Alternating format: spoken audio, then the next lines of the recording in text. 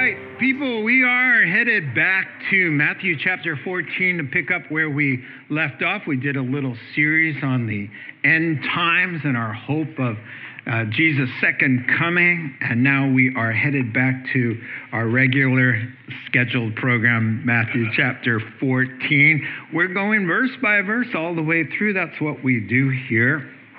And so let's ask the Lord for his blessing. Now, Father God, we acknowledge that we make our plans, but you direct our footsteps. So there's an element of predestination, and especially gathering together here this morning. You knew who would be here and who wouldn't be here, and why this message is here on the platform this day to be reflected upon. We pray that you'd give us eyes that can see and ears that can hear and a heart that can understand, because you've got something to say to every heart that you called here this morning. In Jesus' name, amen. So I was at the gym a while back in the days when you were allowed to do such crazy things like that. I got into a conversation with an older gentleman, very fit and very funny. He was on that rowing machine for hours and hours. It was his favorite thing to do at the gym. Rowing. And one of the times I asked him, what's up with that? He said, oh, it's my favorite thing to do. The only thing I don't like about it is after all that rowing, I never seem to get anywhere. And so if he said that to one of the disciples here in Matthew chapter 14, they'd probably say, yeah, tell us about it. Rowing and not getting anywhere. Been there, done that here in Matthew 14. Let me give you some context and we'll dive in. It was the feeding of the 5,000, which is more like 15 or 20,000 if you count the women and children. Jesus multiplied a sack lunch, you'll recall, and everybody ate to their heart's desire. They had as much as they want, and this sparked an adverse reaction that caused Jesus to put the disciples urgently in the boat, see them off, and slip through the crowd. And so what was going on is that John in chapter 6 tells us that they saw the loaves and the bread, and they just figured, we are going to make him our king now. So they came to take him by force. It was a mob there. I believe they were called Hungry Lives Matter.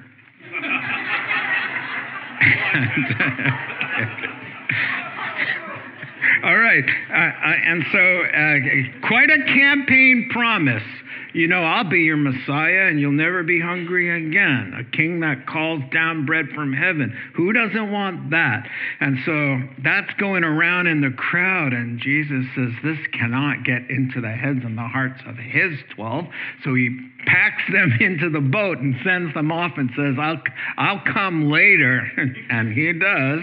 He shows up later for sure. And then he slips through the crowd to go up to the mountainside to pray. Remember, a few chapters ago, that was the intention of going to that side of the lake. But the crowds caught on and showed up with their needs. And Jesus says it's people first. And he had compassion on them. Well, now he has a chance to do what they came to do, is get alone and spend some time with the Father. And now here is what happened that fateful evening, starting at verse 21. Here, immediately, Jesus makes the disciples get into the boat and goes on ahead of tells them to go on ahead of him to the other side while he dismissed the crowd. After he had dismissed them, he went up on a mountainside by himself to pray. When evening came, he was there alone. Verse 24, but the boat was already a considerable distance. John tells us 3 or 4 miles. That's the middle of the lake. It's 7 miles wide. and it was being buffeted by the waves because the wind was against it. And then I slipped in a line from Mark's account. He saw the disciples, Jesus that is, straining at the oars because of the prevailing winds. Can you imagine? He saw them straining, but he's 4 miles away up on top of a mountain. Verse 25, during the 4th watch of the night, that's about 3 a.m, Jesus went out to them walking on the lake. When the disciples saw him walking on the lake, they were terrified. It's a ghost, they say, and cry out in fear. But Jesus immediately tells them, take courage, take heart, it is I. It's me, guys, don't be afraid. Verse 28, Lord, if it's you, Peter replied, tell me to come to you on the water. Come, he said. Then Peter gets out of the boat and walks on the water toward Jesus. But when he saw the wind, the effects of the wind, obviously, he was afraid and beginning to sink. He cries out, Lord, save me. Immediately, Jesus reaches out, his hand catches him. You of little faith, he said, why'd you doubt? Didn't have to do that. And when they climbed into the boat, the wind dies down, and immediately, and here's what John said. John likes to write about Jesus being equal to God in every way and showing off his miracles. John says, and immediately, by the way, the boat reached the shore where they were headed. That's a bonus miracle here. We're going to talk about that. Verse 33, then those who were in the boat worshiped him. Finally, truly, they say, you are the Son of God. So that's our passage for this morning's reflection. Really sweet in these trying times where we get a lot of pushback in life. We're straining away at the oars, but our Jesus, he sees us.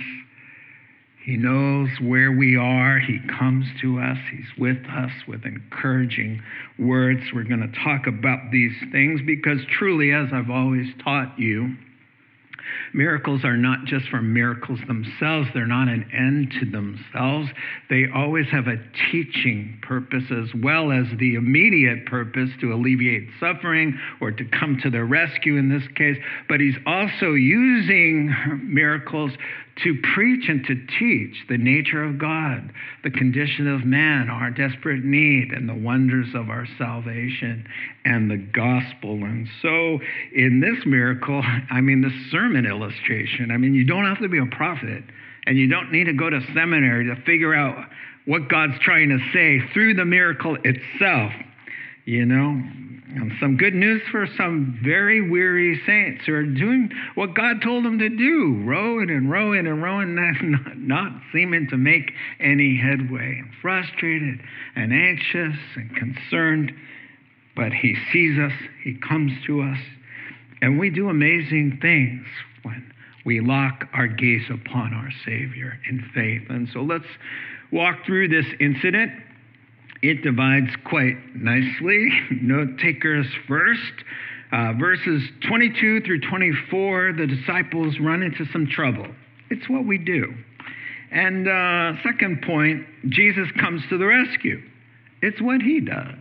He's called our Lord and Savior, and that's what Saviors do.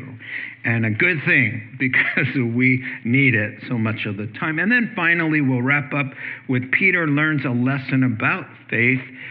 He takes a calculated risk, doesn't he?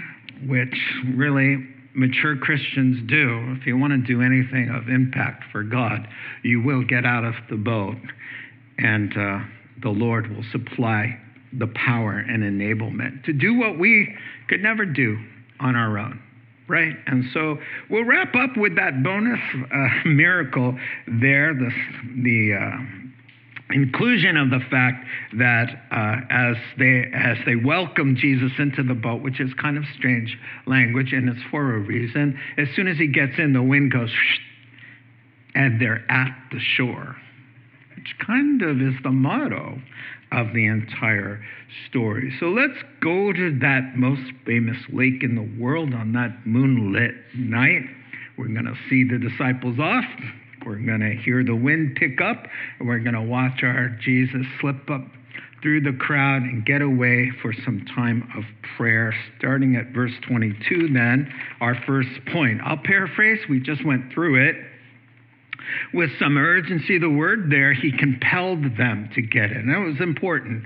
Get in the boat now. That's the kind of language. And also, he dismisses the crowd with the same urgency. He looks at the crowd and says, it's time to go home. He dismisses them with the authority of the Son of God. So he gets them settled in the boat, and he says, I'll come later. He disperses the multitude. And as the crowd is thinning out, there in verse 23, goes up the hillside to spend time with God the Father. Night falls, he's there alone. Verse 24, meanwhile, the disciples were in trouble far away from land because that strong wind had picked up. A storm was upon them again, and they were straining at the oars, fighting heavy waves, and he sees it. He sees it. The disciples head into trouble. All right. The bittersweet reality of being a Christian is this, and Jesus laid it out. He pulled no punches with us, right? He let us know in John 16 and verse 33, he says, the reason I'm telling you these things is because I want you to have peace in me, because I promise you one thing, in this life, and I'm quoting, you're going to have trouble. I promise you. You're going to have trouble. You'll be doing my will. You'll be rowing in the direction I told you to row. And there'll be pushback, and there'll be frustrations, and all kinds of problems. But he says, but be of good cheer. So here's the sweet part of the bittersweet. Be of good cheer. Same words. Take heart. I'm with you, and I have overcome the world. That's the quote. Be of good cheer. I'll be with you. I've overcome the world. So therefore, my friend, if you're born of God, 1 John chapter 5 says, anyone who is born of God, if God breathed in the spirit of new life came into you, you must, by his destiny, overcome the world like he overcomes the world. And so that just means you're going to get to heaven. You're going to get to heaven. You're going to make it. You're going to become who God has intended you to be. And so, yeah, Jesus pointed them in that direction, right? Like the first time they hit the storm, but only he was in the boat in Matthew chapter 8, right? This time he's not in the boat, but he still sent them in that direction. And they're in trouble for doing what God asked them to do. Remember that. That's important. The disciples are doing exactly what they've been told, and they meet with pushback. And so I've already told you why he had to get the folks out of there and to dismiss their erroneous thinking. They were coming to some lethal misunderstandings, theologically speaking, which would render the gospel useless. And here was their conclusion. It's all about us. Oh, finally we've got a king who's going to solve all our problems. We're never going to be hungry. We're never going to be sick. We're always going to have money in the checking account because he'll just wave his magic scepter, a wand, and he's here to serve us, people. Look at that. We're going to make him our king now. And Jesus is like, oh no, I've got a mission more profound than that. First, I got to die for the sins of the world. And I'm going to call you to come alongside and pick up your cross and deny yourself and share in the rejection and the suffering that is mine as well. And so they were way off base for sure. And anybody who thinks the Christian life is all about you and making you happy, you're in for a big surprise and a big letdown, and you won't be very useful to God. And so that's why he gets them in the boat and he dismisses the crowd now. He gives them correction. In fact, he tells the crowd before he slips away, why are you chasing me down for the bread? That's silly, people. That's temporary. Chase me down. Spend your time in trouble for eternal things. I'm the bread of heaven. I come down to feed your soul so that you'll live forever. Come on. And then he slips up the side of the hill, and he goes to spend time with the Father. Now, verse 23, it's very touching to see God the Son praying, kneeling, before God the Father. It's just an amazing thing, you know. A lot of people say, well, he didn't really need to pray. Why was he praying? And sometimes they'll say, well, he's just modeling to us. And I would say, are you kidding me? He is fully God, but he's fully man. He needs to pray. There's been a crisis. People are getting the wrong idea about his mission, and they're stirring things up before it's time for him to lay down on that cross. Satan is at work in those crowds. He wants to go up and spend time with the Father. Now, Jehovah's Witnesses and others who deny the deity of Christ, which means that Jesus is God fully, as Colossians 2:9 and a slew of other scriptures say, that he is the fullness of deity in bodily form. Colossians 2:9. That's it. He's God in a human body, right? And so the Jehovah Witness friends of ours will say, okay, they'll point to this passage and say, okay, he's God, right? Yeah, he's God. Who's he praying to? Himself, right? Well, you know, I'll answer back and say God the Son is praying to God the Father through God the Holy Spirit, the 3 and 1. How do you explain that? Well, let us make man in our image. God is speaking in the plural of himself. He's plural in himself using singular verbs. Let us, Elohim, God is the gods. Let the gods make man in our singular image. And how do we reflect his image? We're triune. We've got 3 parts, body, soul, and spirit, but we're one. My body's not my soul's not my spirit's not my body. Try to separate me, you got a dead man. Because that's how integral we are. Knit together, 3 in 1, like our God. And so God the Son is spending time with God the Father. And it's just unbelievable. He did it not just when he was in crisis, by the way. Luke chapter 5, Luke chapter 9, Luke chapter 11 shows Jesus as a regular pattern of morning time, getting away and praying. One writer put it this way, a Baptist pastor. He said, if the perfect sinless Son of God needed daily renewal and empowerment to nourish his soul in the presence of the Father, how arrogant are we, his younger, non-divine siblings, who think we can survive without the daily discipline of prayer? Ouch, right? I mean, none of us prays enough. It's the terrible scourge of the Christian church, is that we go through life on fumes. The prayer gauge is like on E, near E, usually for most Christians, including myself. And we all kind of think about prayer a lot, and we pray here and there. But, I mean, does anybody really, truly pray commensurate to our true need? Jesus said, you can't do one thing without me. We need to pray more. So fortunately for us, even when we aren't praying for ourselves, someone's praying for us. And that's the picture of Jesus on the mountaintop. He's our intercessor. He's our mediator. That's what he does. I love Hebrews chapter 7, verse 25. It says this: he is able to completely save us who come to God through him, because he always lives to make intercession for us. That's what he does. He's always got his eye on us, and he's always speaking on our behalf. I don't want to belabor the point, but on the night he was betrayed, Peter was boasting about, if everybody forsakes you, I'll never forsake you. I'll die with you. And Jesus just says, bro, listen up. The devil has asked permission to work you over, to take you out, man, to sift you like wheat. No worries. I've prayed for you that your faith will not fail. That's his job, and he loves it. He prays for us, and he's up there. He sees them straining. He knows they're in trouble. He's got a redemptive reason for allowing them into the storm every single time a Christian suffers in any way. in any way, it's redemptive. There's a purpose in it. He's teaching us. He's helping us. He's redeeming us in ways that we could never really understand. Now, the winds pick up there.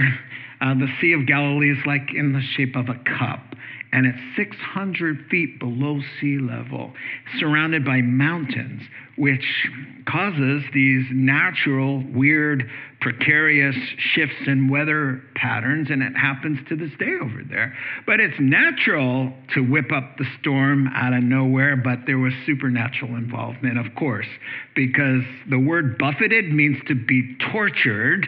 So they're being tortured, and the word is always connected to the evil one and his minions, shall we call them. And so that's what's going on there. They've got some interference and some pushback there. They're out 25 to 30 stadia in the Greek. That means 600 feet for one stadion measurement, right? And so they're 3.5 miles out, like I said, in the middle of the lake. And think about it. And the reason John tells you how far they've gotten is so that you understand what's going on here. They've been rowing all night. They've been rowing since sundown. It's now, according to John, again, the fourth watch of the night. The Romans divided time up from 6 p.m. to 6 a.m. into 4 sections of 3 hours each. So the fourth watch would be 3 a.m. to 6 a.m. So it's somewhere around dawn. And they've been rowing 10 hours, 3.5 miles. Now, what's going on here? And they're frustrated now, they're exhausted, there's a lot of despair, and there's confusion. And because they're being tormented, and we know the source of the demonic action involved, that the devil has whispered in their ears, as now it's becoming dangerous, where's your Jesus when you really need him? What was he thinking? Go that way. Didn't he know? Why would a God of love let you find yourself in such a precarious situation? Maybe he doesn't care about you. And they're thinking that. You know why I know that? Because when Jesus was in the boat with them, they wake him up and say, "Hey, teacher, don't you care that we're drowning? Hello, might want to get up from your nap time. Save us," he says. "Don't you care that we're drowning? What's your problem?" Wow. So if that's what they say to his face when he's in the boat, how much more now? Well, where is he? Why didn't he get in with us? Why did he put us this way? Doesn't he know that we're struggling here?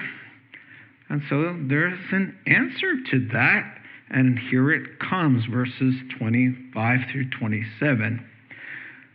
So I'll paraphrase again. Right before dawn, here comes Jesus walking on the lake, not beside the lake, not on a raft, not on any flotation device. He's walking on the water. When the guys see him walking on the water, they're out of their minds with fear, and they say, "It's a spirit." They scream in terror, "It's a ghost." Verse 27, but Jesus immediately calls them to calm their fears. He calls out, "Courage, men, it's me. You have nothing to fear." And so the disciples run into some trouble, and here comes the Lord, because that's what our God does. He sees us, and he comes to our rescue. And so to answer the question, where is Jesus when a believer really needs him? When they're freaked out, frustrated, weary, exhausted, spinning around in circles, going up the escalator the wrong way, all of that. Seems everything working against you. Where is God when you need him most? Well, you answer the little toddler inside of you who's throwing a fit because they didn't get what they wanted when they wanted it. And that's what we all have in there. We have this little self-centered brat that's in there trying to run the place until the adult Christian just says, "Now, wait a second here. Let me answer the question." You asked the good question. Where is Jesus right now? The lesson of this story, one of the 1,000 of lessons, is just because we can't see him doesn't mean he can't see us. Because they're going to, in a year and a half from now, they're going to have to know he's gone. They're not going to see him in the flesh anymore. But just because they can't see him doesn't mean he doesn't see them. That's one of the lessons. So we tell ourselves when ourselves are acting immature and more like an unbeliever than a believer, we set ourselves straight. We encourage ourselves in the Lord. He sees me. He knows what I'm going through. He sees me straining at the oars, and he's going to come in his time and in his way. And then I'm going to be able to do amazing things because I trust in him. Try answering yourself once in a while. When self says, hey, why don't you say, hey, let's not? Amen? Hello. So it's right before dawn, as that poem goes. Thomas Fuller wrote it in 1650. He said it's always darkest before dawn. I don't know that that's technically true, but we know what he means. Those last few moments before rescue, they're the worst. Those last 2 minutes before, the cops show up or, it's just the worst, right? And so just when they think they can't just make another rotation of their arms, Jesus shows up at first, and this is what I love. At first, he makes the problem worse by showing up. Because what happens? They freak out with terror, right? And so one writer said this: when the problem is in us, and we're straining away and not getting anywhere, which is not their problem. But when it is our problem, when it's our worldly sinful choices that impede our progress in the Lord or in life, that causes our woes, when Christ appears, it can be indeed a bit of an initial fright. So in other words, you're like, what's going on, Jesus? Oh, help me, I can't get anywhere, right? And then he shows up and he says, hey, stop drinking. Stop it. I told you this before. What are you drinking for? What is this the time for your wine all night long? Come on, man. Why do you think your marriage is suffering? Why do you think that you're feeling colder toward me and you're in decline? And so there's an initial shriek of terror. What? I didn't expect you to show up. I expect you to solve my problem, not address the cause for the problem. You see? And then in so many ways, stop being sexually immoral. Stop it. So there's this young couple. They were talking to me at the baptism. They said, God is stirring us up. We're like saved. And I said, yeah, but you guys live together. You living together. That's not what Christians do. Come on, how come God be stirring you up? They went and got married. They went and got married. You can stand up. Go ahead. They went.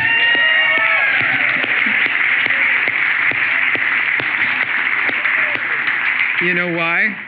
Because God came. There was a little bit of a shriek. It was like, what? And then, okay, let's get it right, because this was happening. Not going anywhere, not going anywhere. Let's do it God's way, people. He shows up. And, this isn't because they're a sinner, but God will show up and it does cause you to shriek a little bit. A Jewish friend of mine, he became a Christian. He's like, oh, man, I know I'm saved. I got a lot of happiness, man. My sins are washed away. I met my Messiah of my own people. And he goes, oh, man. But now what? He goes, now what? He goes, my life is ruined. And he's telling me, he's like, oy vey, my parents are going to see it as a betrayal to them personally. Oh, you don't know Jewish moms. You don't know them. You don't know a Jewish dad. After all I've done for you, you turn to the Gentiles, and he goes, I've got a position in the synagogue. What am I going to do? And it's like, well, you're going to walk on water, bro. It's what you're going to do. You're going to walk on water and watch it. But there's that initial shriek of, whoa, yeah, I prayed that God would come and show up and solve my problems, but And so I guess you get the point. So, but here the guys aren't in a jam because of anything wrong they're doing. It's because they obey. Would you please keep this in the back of your mind? What am I? Guess I'm not doing something right. No, you're doing something exactly right. A lot of the time. And you'll know if it's you or not you. You go back and check it. I'm sure I'm doing it God's way, but there's this pushback. But like I said, every single storm a Christian faces, it has a redemptive purpose. And so he teaches us in our troubles. He humbles us in our hardship. He deepens us in the disappointment. They're going to remember these lessons for the rest of their lives. And I have written down here, the quicker we learn, the quicker the calm. Because the commentators were all quick to suggest, what was up with the 10 hours of rowing? Why was Jesus waiting there for 10 hours, watching them strain and strive? Is it because not one of them humbled themselves to pray and ask him to help? Was he just waiting? Is any one of you going to acknowledge that you need me, that you're going to call out to the Lord? One writer put it this way: most of these guys were professional fishermen, and their skill and their experience on the water was working against them. They're all, we got this, we got this. We don't need to cry out to God. My father was a fisherman. Half of them were fishermen. My father was a fisherman and his father before him. We've been on this water at night in the wind before. We got this. We're not going to cry out. We're not going to admit we're helpless and we can't do it. We're men. We got this, guys.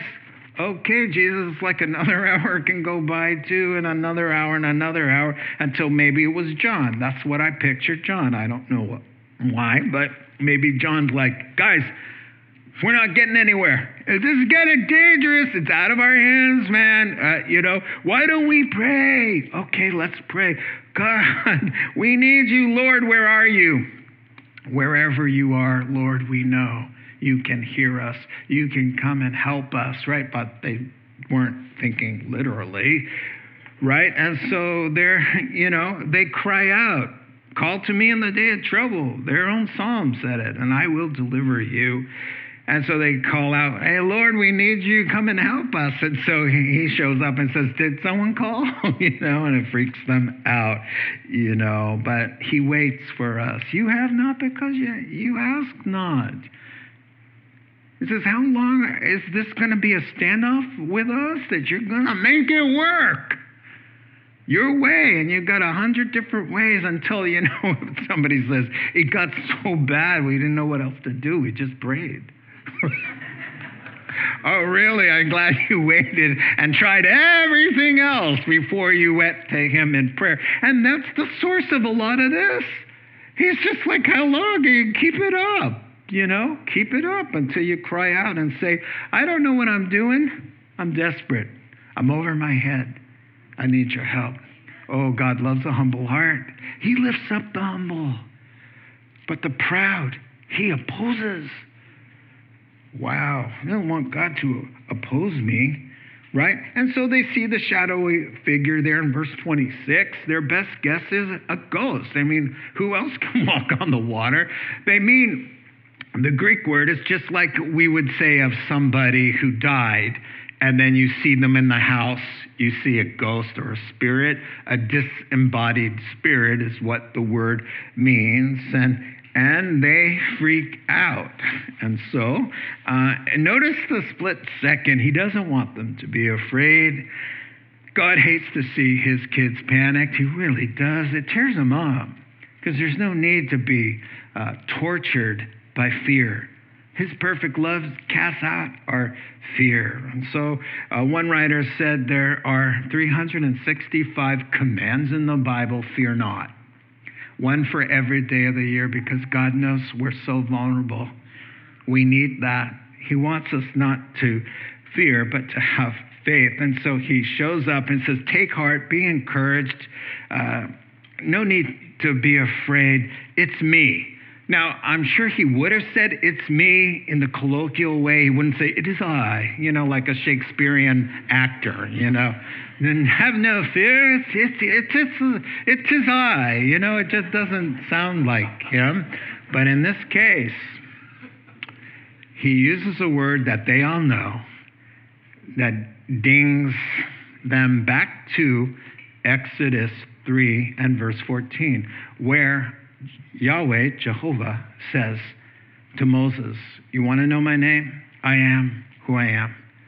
I'm self-sustaining. I'm self-existent. I'm self-reliant. I was who I was. I am who I am. I will be who I will be. Fill in the blank. That's me, the one and only. So Jesus has been using the I am thing. In fact, that's what he says literally out there. He says, take heart, I am the Lord. That's what that is. It's in the Greek, if you're taking notes, ego eimi. It means literally, I, myself, I am. Nobody talked like that except Jesus.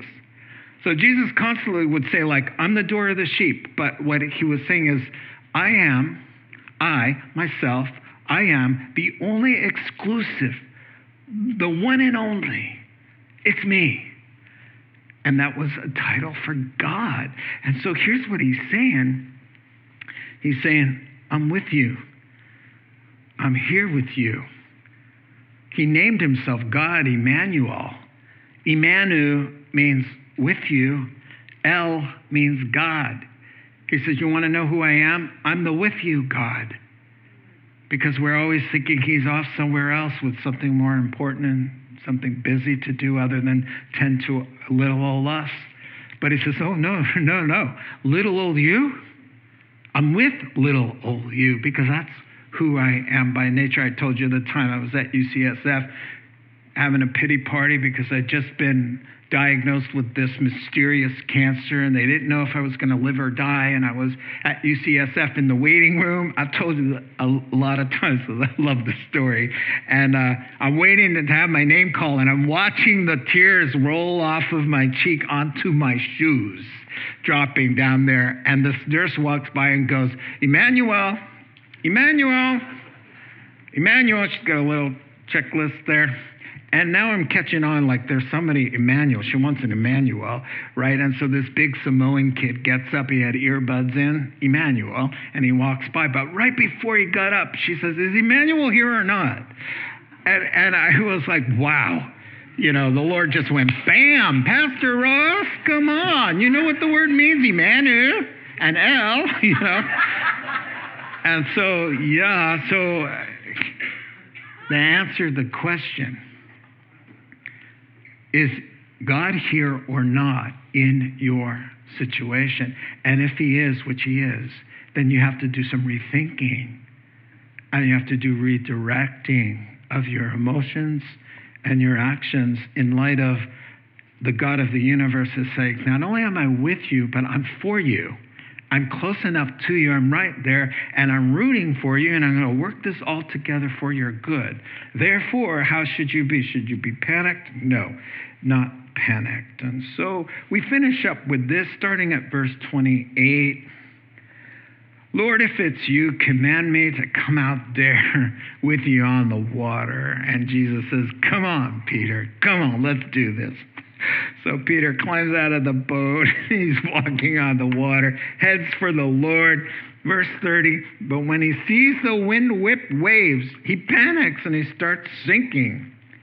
Cries out to the Lord, save me. And immediately, see it again? And I love this about God. He saves us first, and then he brings the lecture. He saves us, then brings the word of correction. Always in that order. He grabs him, holds on to him. Now Jesus could have just spoken the word, be safe, or whatever. But he grabbed him because he wanted him to feel his strong arms. I got you. I'm right here. You're not going down. You're with me. And then he says one word to him in the Greek. It's little faith man. It's all one word. Little faith man. What a sting. What a sting. He just looks at him and speaks the truth in love, and he goes, little faith man. You know, and instead of, I thought you were the rock. I named you the rock, and now you're the little faith man. And then he says this, why'd you doubt? You didn't have to. You have options here. You all have options. You're in your storm. You know, you're looking at Jesus. You're taking the walk on the wild side. You're doing it. It's happening. And then the wind whips up, and Jesus says, you have a choice. Go with me and faith, and you're going to get through this, or concentrate on the wind and the waves and how they feel instead of your faith, and sink as a result. Now, the grammar leans more towards sits you. That looks like a lot of fun. I want to do what you're doing.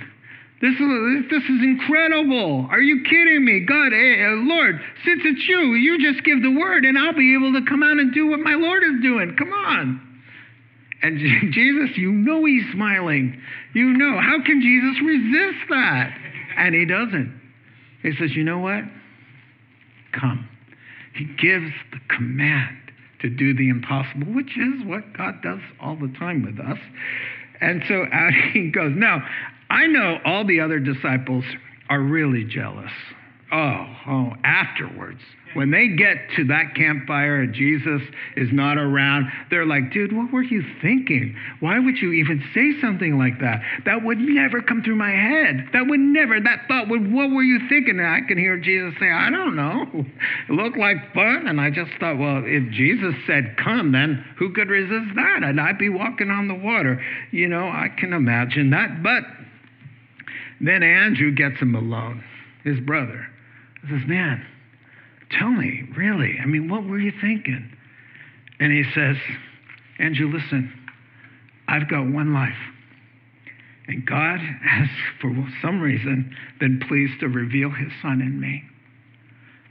Give me gifts and abilities to honor me. Why not go for it? Why not get out of the boat? Why not do the miraculous? Why not just say, hey, invite me to do something great like you can do? That's what I did it for.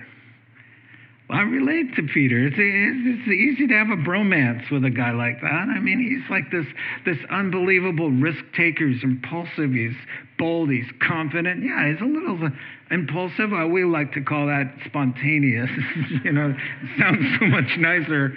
You know, I relate to that risk-taking thing. I like to take risks. I jumped out of a perfectly good airplane once. I really did. I mean, it was working fine and up there till 14,000 feet. And then the door opened. And yeah, by the way, I had a parachute on. But the door opened and I realized, oh my word. What have I done? And everyone starts scooting over one by one. And I'm watching them. They sit on the edge of the airplane with the door open. And it's like, didn't you stop to think about any of this? You know? So I'm scooting myself over, and there's a video. There's a video that I paid for that I'm going to show the church, right? So I have to pretend. I have to pretend everything's fine. I'm not having a panic attack. But inside, I'm going, dear God, get me out of this. What have I done? And the answer to how to get out of it is through the door. So but I liked it. I'll never do it again. So yeah, I like to take risks. Listen, 20 years ago, speaking of taking risks, I had a cancer that was hard to treat, lymphoma. And so I failed the chemotherapy and the radiation. So they said, we got to put you in for the bone marrow transplant, as many of you have heard. And I spent 3 months in the hospital at UCSF. And when I got out, I'm on disability. I just feel like my life is kind of over. And I went back to my associate pastor job, and the pastor said, and he didn't mean it mean, but he said, I don't have any more use for you. And so on the heels of a bone marrow transplant and just having no money and disability and no direction, I'm at this dead end. And then the pastor says, you know, you're not useful.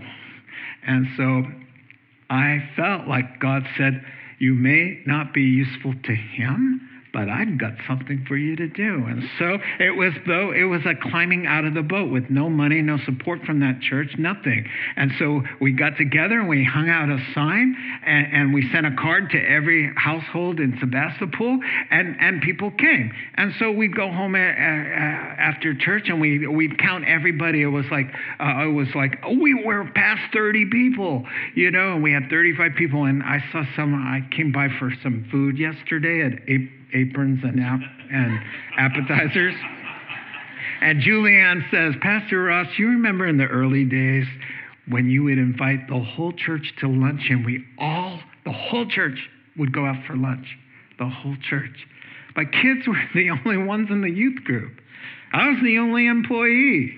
There were 40 Costco chairs set up. That was it. That's how we began. And God said, I said, Lord, if it's you could say, come, and I'll get out of the boat and I'll start walking toward you. And so I would just want to say a couple more things. God calls all of us out to do what you can never do without him. The whole Christian life is a walk on the water. Think about it. Loving your enemies, turning the other cheek, giving when you don't want to give, forgiving those who hurt you, abstaining from your darling sins. Who can do that? We're all walking on water. We're all rising above our natural inclinations and doing the impossible. Let me show you a picture of Rosaria Butterfield. She's playing the guitar there, singing. By her own words, she was a leftist, God-hating, liberal college professor, tenured, and she was a lesbian. And she came to faith. One Sunday morning, she went to church. She got saved. She renounced her entire life. She fell in love with a young man who became a pastor. Now she's a pastor's wife, and they have 5 kids. And she said in her testimony, every morning she gets out of the boat and she walks on water, because this is a life she could never do. And there's so many of you with natural inclinations in a million different directions that because God says it, and he does, live holy.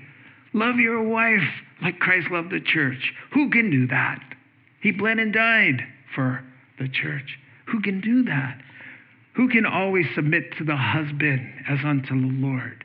Who can abstain from those sins? Who can live holy like God? Nobody. Calls us all, but he says, because you say it. The God who calls enables you. He will be the one who gives you the power. Thank you for that picture. So back to the verses, the only problem is if you drop the signal, and is when your heart focuses on the problem or some other distraction and you lose the connection. When the heart isn't grafted to the one who's supplying that power, of course, you will sink. And so that's really what's going on there at the end. He loses his way. And the word for doubt means to try to go 2 different directions at once. Do you see that? It also means to try to serve 2 different masters at the same time. That's what doubt is, and that's why you can't do it. So it's either faith and obedience to God with no fear, or you choose the fear. You can't do both, and that's why we unravel when we doubt, because as James put it, you're being double-minded, and you can't get anywhere if you're yes and no, no and yes, yes and no. It's either this. You live like there's a God in your life, or you don't. You live like a believer, like you believe the promises of God and you're going to act on them, or you live like an unbeliever and you're going to panic. Let me end with this. God is calling a lot of pastors to get out of the boat and to walk on the water, take a little risk, to give God what belongs to God. Because God says, gather God says, sing. God says, teach and preach and baptize and love each other and serve and minister to each other's needs. That's what God says. Caesar says, no. God says, but I said, yeah. I said, yes. And so pastors now and Christians have to choose. They either have faith and walk on the water and do what God says and see amazing things happen, or doubt and sink and watch things be hindered. Now, the last thing that happens there is that they welcome him. And one of the gospel writers says they yield to him. They welcome him. They're willing now to let him in the boat. It's really important, because once they have this attitude like, okay, yes, come in, we want you in, the wind goes and the mist lifts because the sun's dawning. They realize what? They're at the shore. Oh, that's the biggest miracle in the Bible for me. That's the biggest miracle in the Bible.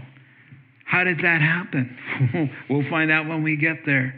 But the last we read, it was 3.5 miles out. They were in the middle. And when they say, okay, come in. Well, it's in keeping with the entire miracle, isn't it? We're getting nowhere. Okay. They welcome him in. Boom, you're there. You see, that's what it is. And many times he's waiting for that, come on, a little closer, God, I'm going to give you what you've been asking for in this little situation. And when that happens, all of the desire, it culminates in fulfillment. It's almost like when someone who is dying as an unbeliever opens their heart and Christ comes in. They're at the shores of heaven immediately, right? Let's pray together.